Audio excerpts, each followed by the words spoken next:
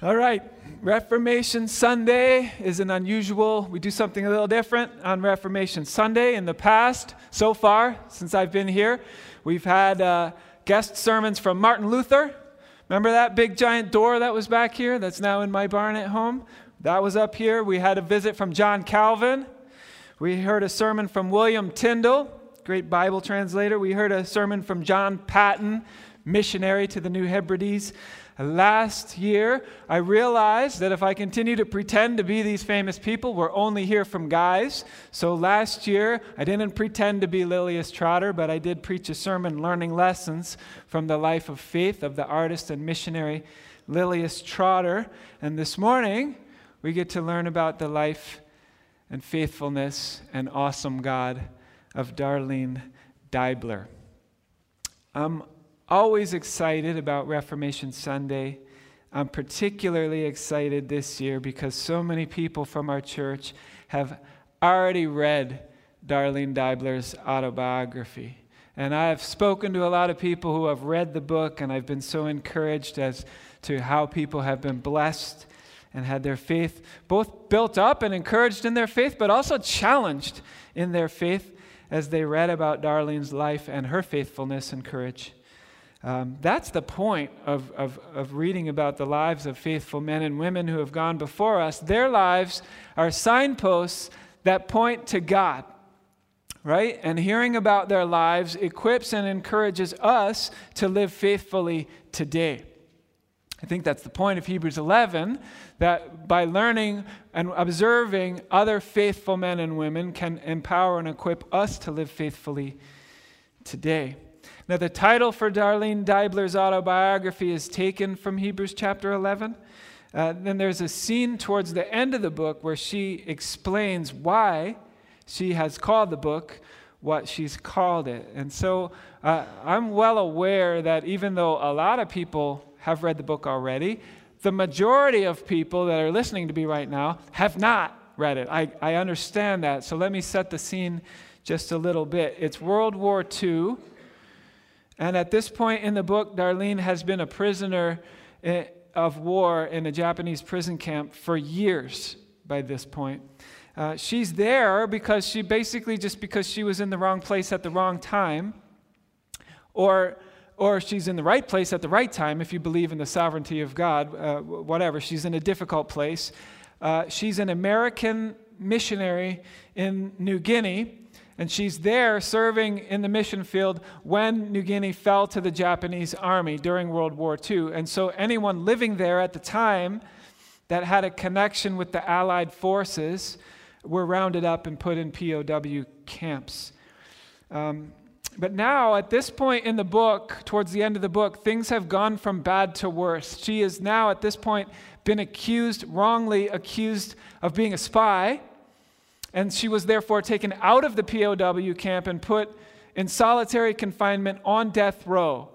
And while she was there, she was repeatedly pulled out of her cell and subjected to interrogation and torture as she awaited her execution.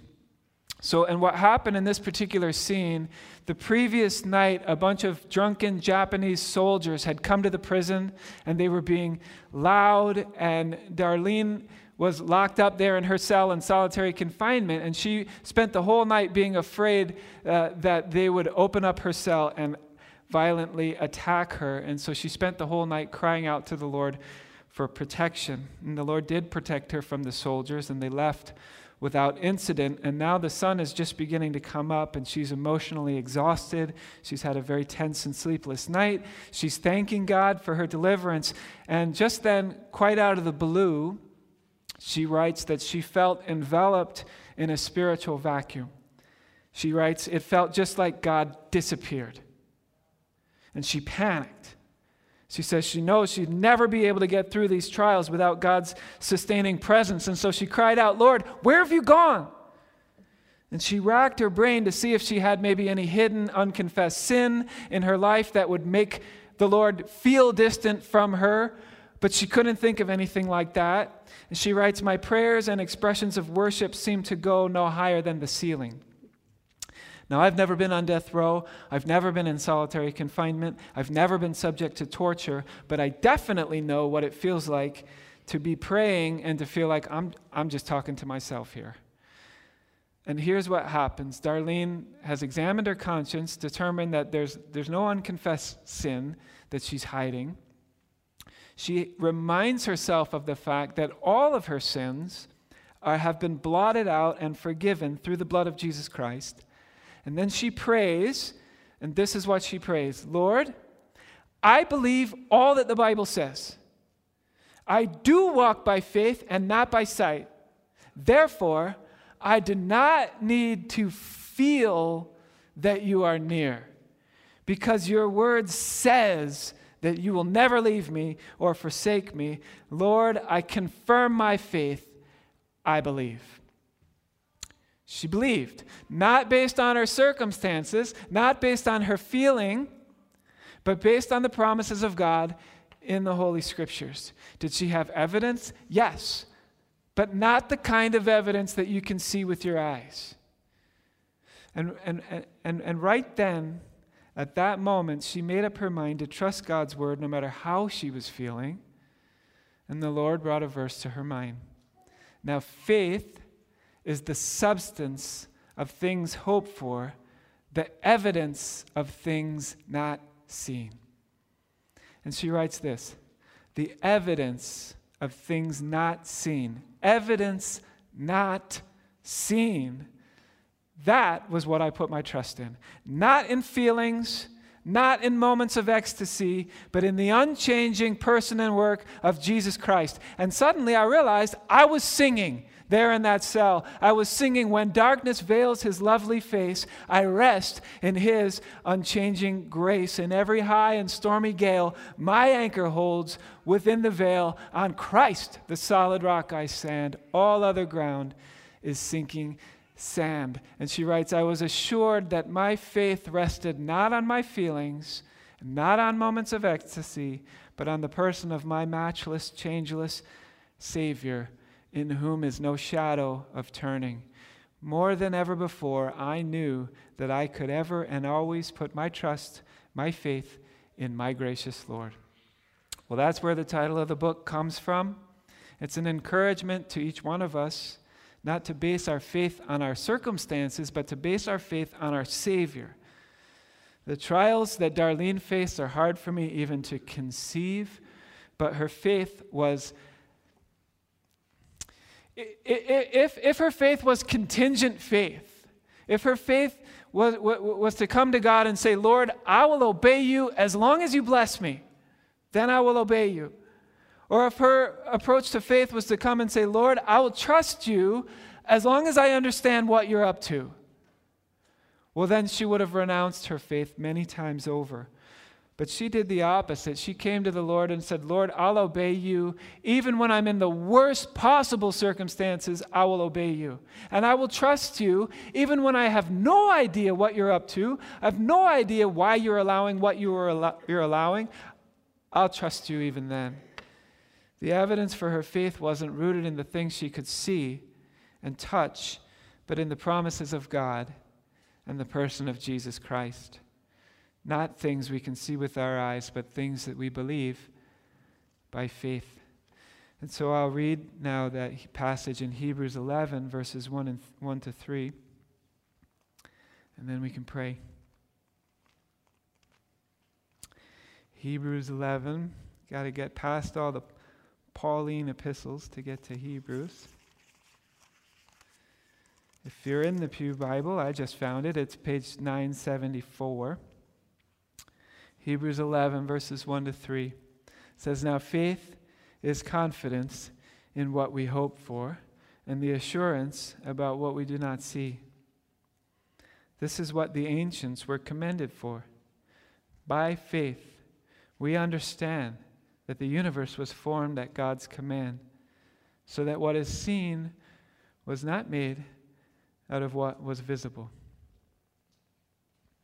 Let's pray together. Holy Father, we're gathered together again at your table, and once again it's Reformation Sunday, and it's a chance for us to be reminded of our of our heritage in the faith and to be reminded of faithful men and women who have gone before us. And we're thankful for that. And these are good stories. And they're interesting and they're adventurous and they're exciting. But most importantly, they're faith building because they point us not to the person, but to you, God. And so I pray for each of us, for every person that can hear my voice right now. I pray that we would encounter you, that you would encourage us, and that we would be built up in our faith. Built up in our faith and empowered. Empowered to step forward in faith and to walk the path of obedience with joy. Even in the times when we can't see, I pray that we would believe in the evidence not seen. In your name, amen. All right, here's the plan. I'm going to give a brief sketch of Darlene's life, and along the way, as I tell the story of Darlene's life, I'm just going to pull out a few lessons, a few biblical lessons that I learned along the way as I read about her life. If you read the book already, you probably have a different list of things that encouraged you, but I'm just going to highlight a few things that impacted me and that I'm trying to apply to my own life. Darlene's autobiography really only covers 8 years of her life. 4 of those years were spent on the mission field in New Guinea, in Makassar, which is a city and an area in New Guinea. She was in the west part of New Guinea, what sometimes was then referred to as Dutch New Guinea. And so those were her first 4 years spent in Dutch New Guinea as a missionary. And then the second 4 years of the book, she spends in a Japanese prison camp during World War II. So Darlene was born in a place called Boone, Iowa. And she was raised in a Christian home. She attended church with her family, but she was one of those sensitive kids that had lots of unanswered questions about God and about the faith, and she was one of those kids with a troubled soul who just didn't know, didn't have assurance, wasn't sure whether or not she was a child of God. Some kids are like that. They just have that question hanging over their head. I don't know. I don't know if I believe. I don't know if I'm saved. And so she stayed after class one day and talked to her Sunday school teacher about her doubts, and her Sunday school teacher told her that day, I believe Darlene says she was 9 when this interchange happened. I don't think it's recounted in the book, but I read some other things and listened to some interviews that she gave, and she told this story. So she's 9, she's asking. Her teacher says, Darlene, just do the best you can. I heard her speaking about that advice that she got, and she says that wasn't very good. That wasn't very biblical advice. That's good advice, like for a volleyball game, right? Just do the best you can. Or for like a history exam. That's not good theology. In fact, that's the opposite. Ironically, that's the opposite of what Christianity teaches. The Bible says that our best will never be good enough to earn God's favor. So just do the best you can is about the worst thing that you can say to someone who's wondering whether or not they're saved. The right thing to say is that God has done all that needs to be done in order to make us his own. He's done the work. He's done the best he can. And all we need to do is receive that gift by faith. Well, the response that she got at the age of 9 from her teacher did not calm her fears, did not settle her soul, did not bring her peace. But about a year later, at the age of 10, this is the age of radio, right? This is a while ago. She's visiting a neighbor. They were listening to a preacher on the radio. 10-year-old Darlene is sitting on the floor, on the rug in the living room of this home, and the preacher just lays out the gospel from the Bible in simple terms. And she, 10-year-old Darlene, gets it. She understands that grace is a gift that cannot be earned but can only be received by faith. That God so loved the world that he sent his only Son, that whosoever believes shall not perish but inherit eternal life. She heard it. She got it. The Holy Spirit regenerated her heart, and she received it by faith. Shortly thereafter, she's at a missionary conference, which was a pretty popular thing back then.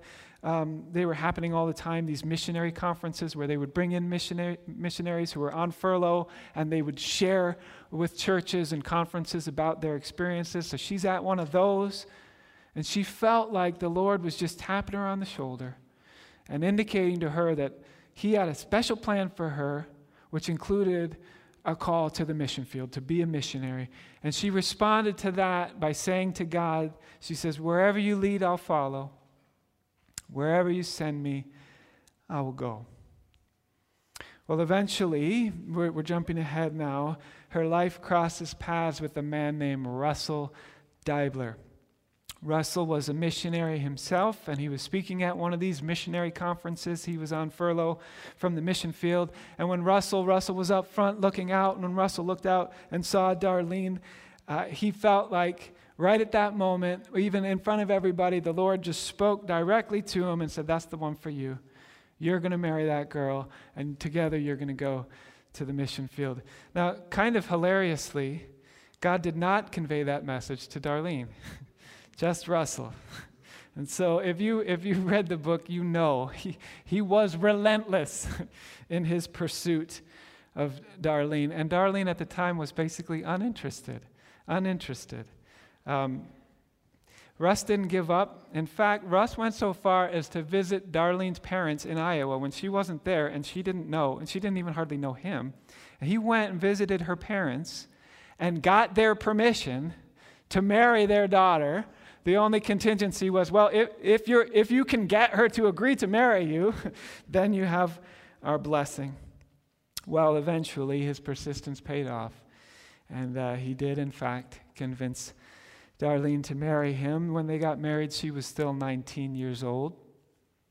He was in his early 30s, a little bit older than her. They got married, and they headed off to the mission field. Their first stop on the way before they went directly to the mission field was in Holland. In Holland, they did intensive language training before going to Dutch New Guinea, and then they were off. Dutch New Guinea now, today, is part of Indonesia. So she and Russell in the mission field experienced some of the normal trials that missionaries face when they go to unreached, remote, impoverished people groups, right? Especially back then, that was a hard calling. That was a hard life, right? And so they went through the challenges that missionaries go through when they put themselves in those circumstances. They had to learn the local language. Even though they had language training, they had to learn the way the local people spoke it. They experienced the same level of poverty as the people that they lived with there. They lived amongst them and liked them. They experienced months-long separations, despite being newly married, months-long separations from each other, while Russell would travel ahead and make arrangements about where they were going to be living. They had to learn an entirely new and different culture, totally foreign to the way that they were raised. They were in extremely dangerous transportation situations where they were hiking long distances without enough food along with them, or when they were canoeing in dangerous rivers or crossing perilous bridges and things like that. They experienced skin disease. They experienced what they informally refer to as jungle rot. Russell had a particularly bad case of jungle rot on his feet. He couldn't walk for a while. They got malaria. There were dangerous and poisonous animals that they had to deal with. They had to build relationships with strangers that they were totally different than them culturally and linguistically. They experienced all those things and more. You can read about it in the book. But they were happy. That I just listed a lot of very, very hard things, but if you think that they were begrudging or angry or bitter about that, you'd be wrong. They were very happy serving the Lord together in that context. They took joy in each other, and they took joy in knowing they were doing the Lord's work. Now, none of that is all that unusual. A lot of missionaries at that time and in those kind of places would have very similar stories to tell. But then came World War II. Now, at first, when World War II started, it felt very far removed from daily life in Makassar. It didn't really affect them that much. Except what happened is that the Dutch were part of the Allied side, and the Japanese were part of the Axis side, and so Japan ended up attacking and overwhelming the Dutch soldiers, who were far outnumbered, and the Japanese army took over New Guinea. And eventually what the Japanese army did is they rounded up and arrested all the foreigners who were living there. And Darlene writes that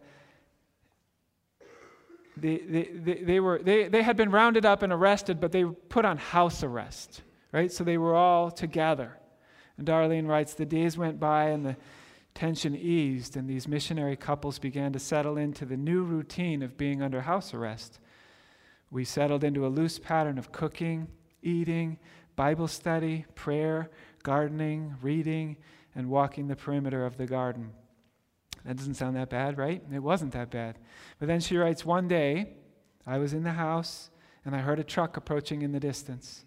It rumbled into our yard, and the soldiers entered the house, and they said, we're taking the men.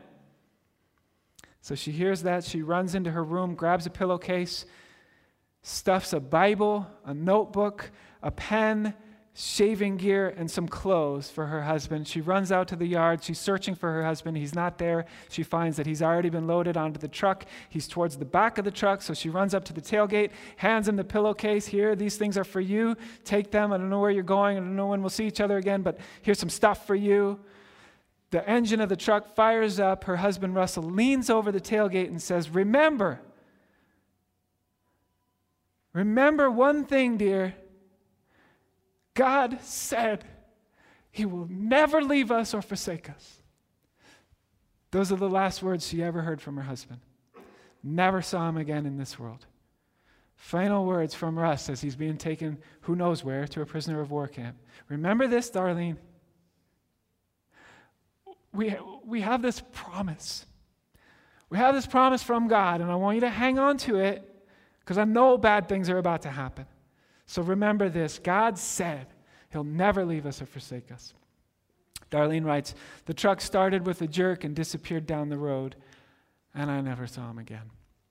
Then she talks about the difficulty of her first night away from Russell and how hard it is to believe, this just rings so true and real, how hard it is to believe the promise of Romans 8:28 that all things work together for good for those who love the Lord. How hard it is to believe those words when your heart is breaking, right? She writes, Russell said he will never leave us or forsake us. But what now, Lord? Where are you? This was one of those times when I thought the Lord had left me, that he had forsaken me. I was to discover, however, that when I took my eyes off the circumstances that were overwhelming me, over which I had no control, and I looked up, my Lord was always right there, looking down from heaven. Deep in my heart, he whispered, I'm right here.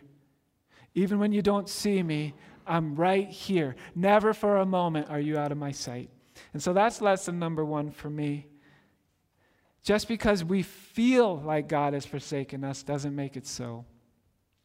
God has promised that he will never leave us or forsake us, and our God is a promise-making, promise-keeping God. And Darlene writes that she turned to the Word of God for comfort, and these are the verses that she read that sustained her that first night, that helped her make sense of her circumstance. She walked on kind of a Bible trail, or you could picture it like stepping stones, just stepping from one passage of Scripture to another to get across this river of doubt. And so she started in the Psalms. She read, oh my God, my soul is cast down within me. And she very appropriately begins with a lament because her heart is breaking. And the Bible understands that our hearts sometimes are breaking. And the Bible speaks to that. And the Bible never says to Christians, when sad things happen, don't be sad. The Bible never says that. It says, be sad, lament, but interpret those sad things in the light of God's promises and truth. Still see God's loving hand in those things. And so she leapt from that psalm to Isaiah 26:3, which says, you will keep him in perfect peace whose mind is fixed on you. Trust in the Lord forever, for the Lord is everlasting strength. And then she goes from appropriately lamenting to reorienting herself to fixing her eyes on God. And then she jumps to Peter. Cast your burdens upon the Lord and he will sustain you. A reminder that God understands our pain. God bears our burdens. Then she leaps over to James. Is any among you afflicted? Let him pray. a call to prayer in the midst of her affliction. And then finally she leaps to the words of Christ. Let not your heart be troubled, neither let it be afraid, for I am with you always, which is a call to faith even in the midst of heartbreak. After citing those scriptures, walking that path, she writes this, mounting the steps into his presence, I prayed, and he came to me. Right? Draw near to God, and he will draw near to you. God was there all the time, of course, he always is. But in order for Darlene to experience that and to take comfort in it, she needed to make a conscious effort to turn to God through prayer and scripture and to trust in his promises. We don't know a lot about her husband Russell's time in the prison camp because he didn't survive it and he didn't write a memoir. So we don't know exactly what happened to him. We do know that he was well loved by all the men there, by their own testimony. We know that he was a faithful witness to Christ while he was there, and that he had a servant's heart and served others. Eventually he got sick and died, like so many of those POW prisoners. Darlene didn't find out that he had died until 3 months after he had died. Eventually what happened is that after the men were rounded up and taken, the women were then rounded up and taken to a different prison camp. And the conditions there were awful. When I read it, I don't know how anybody survived with the lack of food and the lack of sleep and the hard labor, separation from loved ones, torture, all the rest of it. It was just awful. And the man who was the commander of the camp where Darlene was in prison was just a particularly ruthless, hateful, mean-spirited man. His story was he had beaten a man to death in his previous post as a commander of a men's POW camp, and because he had done that, he had to be removed from that camp, and so they moved him over to be in charge of this woman's camp. Darlene had been a light in that camp. She had nightly devotions in her barracks that she led. She often cared for the women who were sick. She worked in their place when they couldn't work. And the commander of the camp recognized what a positive impact Darlene had on the women. And so when Darlene received the news that her husband had died far away from her in a different prison camp, the commander of Darlene's camp called her into his office. He basically said to her, he said, look, Darlene, this is war. And even though your husband is dead now, you need to continue to be a leader in the prison camp. You need to continue to do what you're doing. You need to continue to take care of the other prisoners. Now, this is a man that would beat the women to the point of breaking their bones. He would beat them with his cane if they just looked at him the wrong way. I mean, he was a ruthless, evil man. I mean, there were a number of times when I was reading this book, I bet you felt this way too if you read it, where the way that he was treating these women and beating these women and treating them unjustly, I just found myself wishing for some Old Testament justice, right? I would like to see a little eye for an eye here. Darlene Deibler, though, did not take that attitude.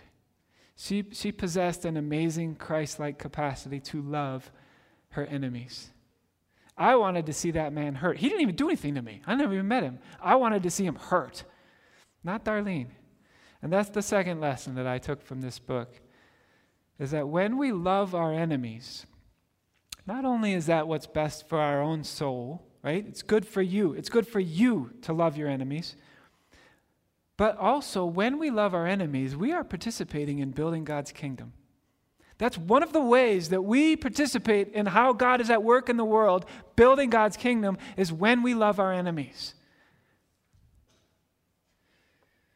That's easy to say, and it's hard to do, and Darlene consistently did this. And so on this particular occasion, here's what happened. Her heart's broken. She just found out she's a widow. She's like 26. She's a widow.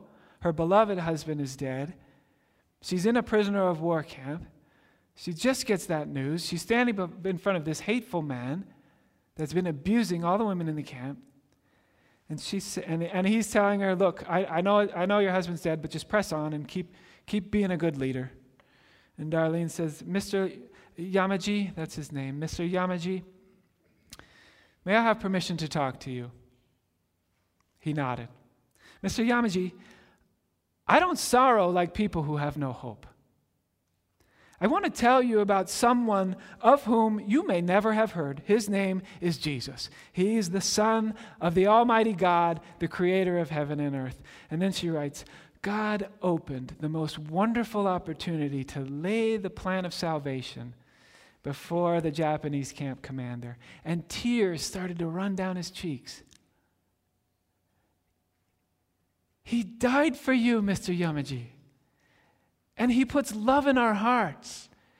He puts love in our hearts even for those who are our enemies. That is why I don't hate you, Mr. Yamaji. Maybe God brought me to this place and this time to tell you that he loves you.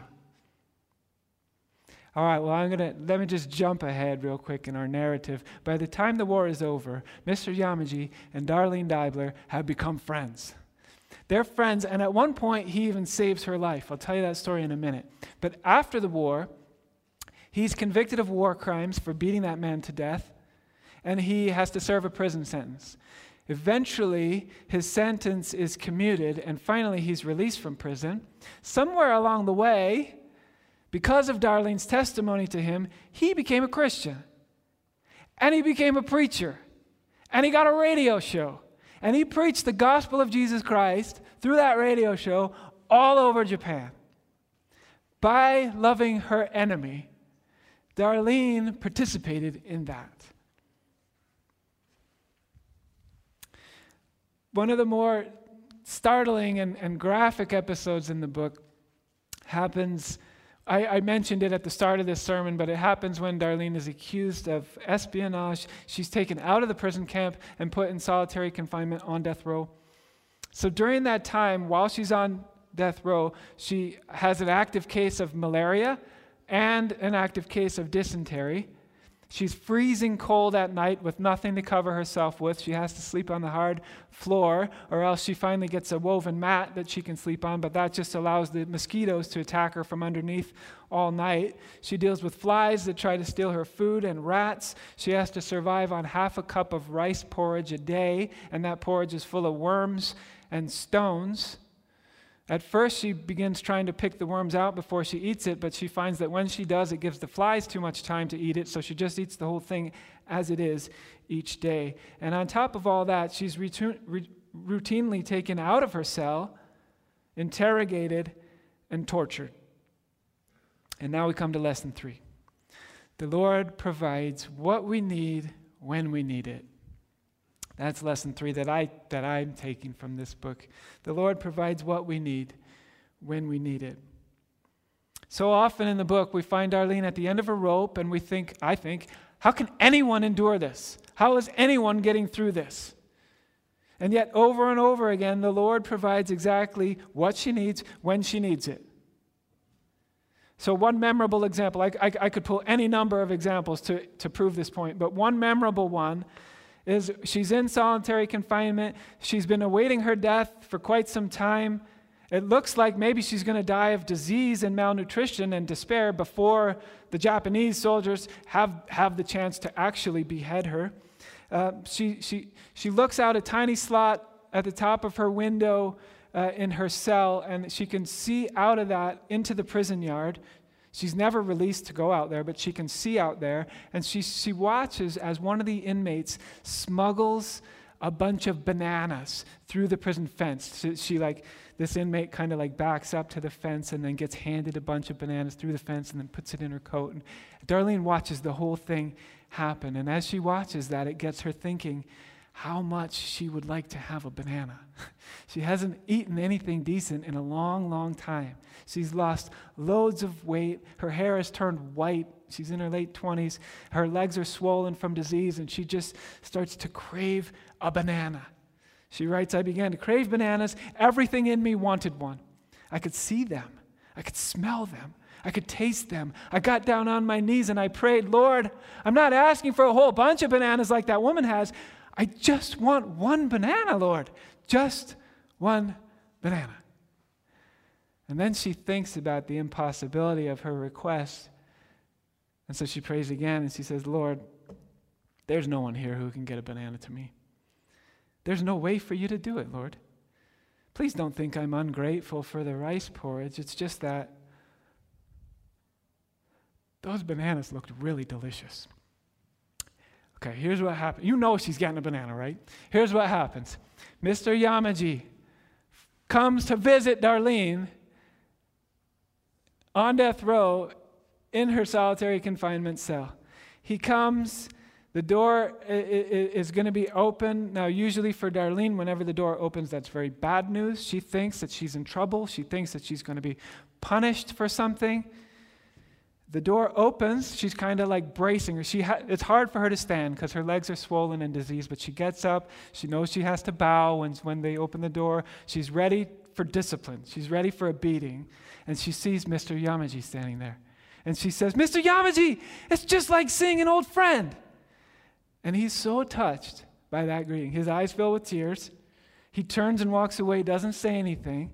I'm guessing he's never been called a friend by anyone before in his life. He's so overwhelmed. He goes and finds, she's watching this happen through her window now. He goes out to the prison yard, finds the two cruel, evil soldiers that have been conducting the interrogations and torturing them. He speaks to them. He's clearly the one in charge, speaking down to them. Eventually, a guard comes to her door. She thinks, oh no, now I'm really in trouble. And instead, that guard is holding a huge pile of bananas. He comes in, drops it on the floor, and leaves. She starts counting. It's like John in that story at the end of John with the big catch of fish. She starts counting bananas, and there are 92 bananas on her floor now. And then she prays, Lord, forgive me. I couldn't trust you enough to get even one banana for me. And just look at them there, almost 100. She writes, in the quietness of my heart, God answered back, that is what I delight to do. The exceeding abundant beyond anything that you ask or think.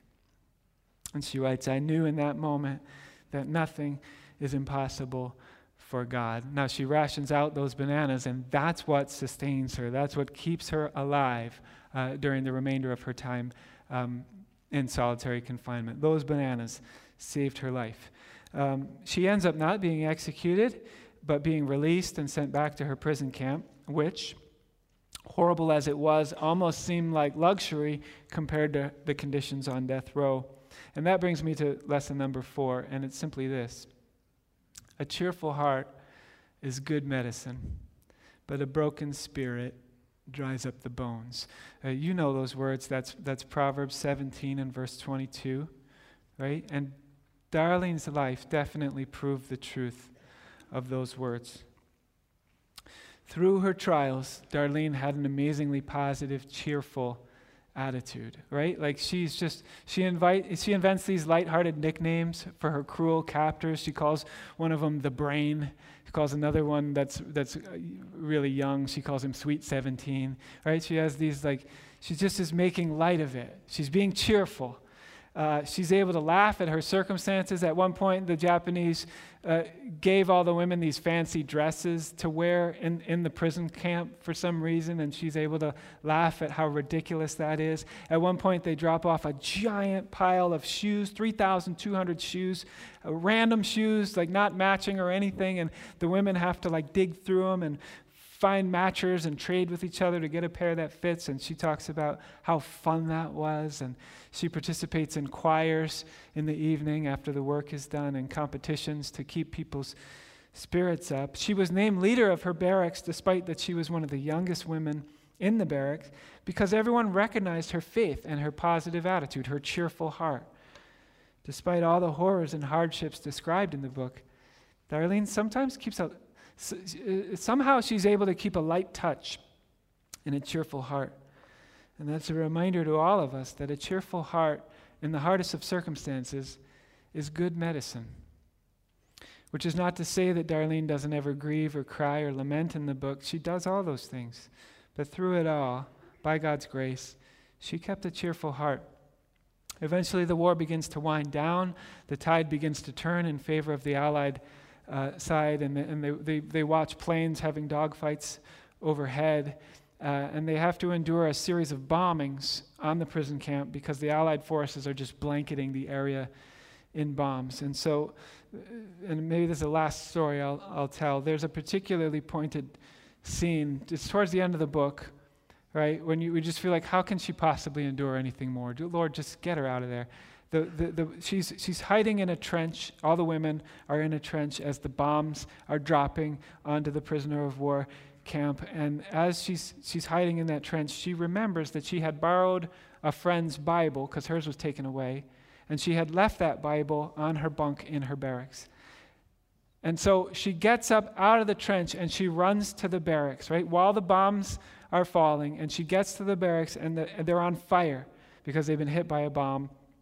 And the bombs are dropping napalm, which is like that jelly gas that burns everywhere. So the barracks are burning. She runs in, grabs the Bible off her bed, runs back out. All the while, these planes are flying by, and they're strafing the area with their machine gun bullets as well as dropping bombs. And she runs out of there and she saves the Bible, but the barracks burn right to the ground. And once the bombing is over and the planes are gone, and they're kind of taking inventory and recognizing that the whole camp is wiped out, the barracks had totally burned down. She goes and sees that her final possession was her bride book. I didn't know what that was, but apparently it's a lot of things related to her wedding, and one of the things in that bride book was her marriage certificate, and it caught on fire, the book caught on fire, and the flames kind of flicked through the pages and left it open to the marriage certificate, but it was just black ash. But on it, there was the gold writing on the certificate was still visible. And she reached out to grab it, and as she touched it, it just disintegrated and fell apart. And she says, she cried out, "Lord, that was the only thing that I had left. Couldn't I have had that, just that one thing, my marriage certificate?" And she writes this gently, so gently, God answered me, "My child, that is what I want to do with you. I want to make you like pure gold, even if I have to take you through the fire 7 times. And she says, I felt God's arms lifting me up in that moment.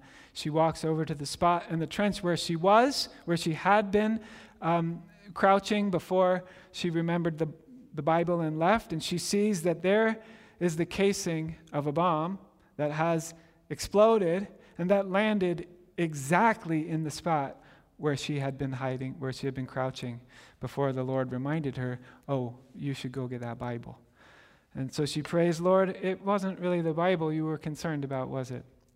You knew that was a way to get me out of that ditch, to save my life. Father, whatever's left of life to me, it's yours. It all belongs to you. Well, eventually the war ends. Darlene and the other prisoners are liberated. She's allowed to go home. Before she goes and visits Russell's grave, and she's able to speak with some of the men who knew him in the prison camp, and they tell her how he had touched their lives with the love of Christ. And then she goes home. She's not yet 30 years old. She's already a widow. She has no possessions left to her except her unshakable faith in God. Eventually, she ends up remarrying. She has 2 boys, and her and her new husband and boys, they go back to the mission field. She goes first back to New Guinea to serve there again, and then they go on to serve in the Australian outback. But those are stories for a different day. I pointed out 4 lessons that blessed and challenged me as I read this book. Lesson 1, God will never leave us or forsake us, and we can believe that no matter how we're feeling in any given moment. Number 2, by loving our enemies, we are participating in building God's kingdom. Number 3, God will always provide what we need when we need it. And number 4, a cheerful heart is good medicine. I'll close our time this morning with just one more, and it's this. It's in the very going forward that we meet God. It's in the very going forward that we meet God.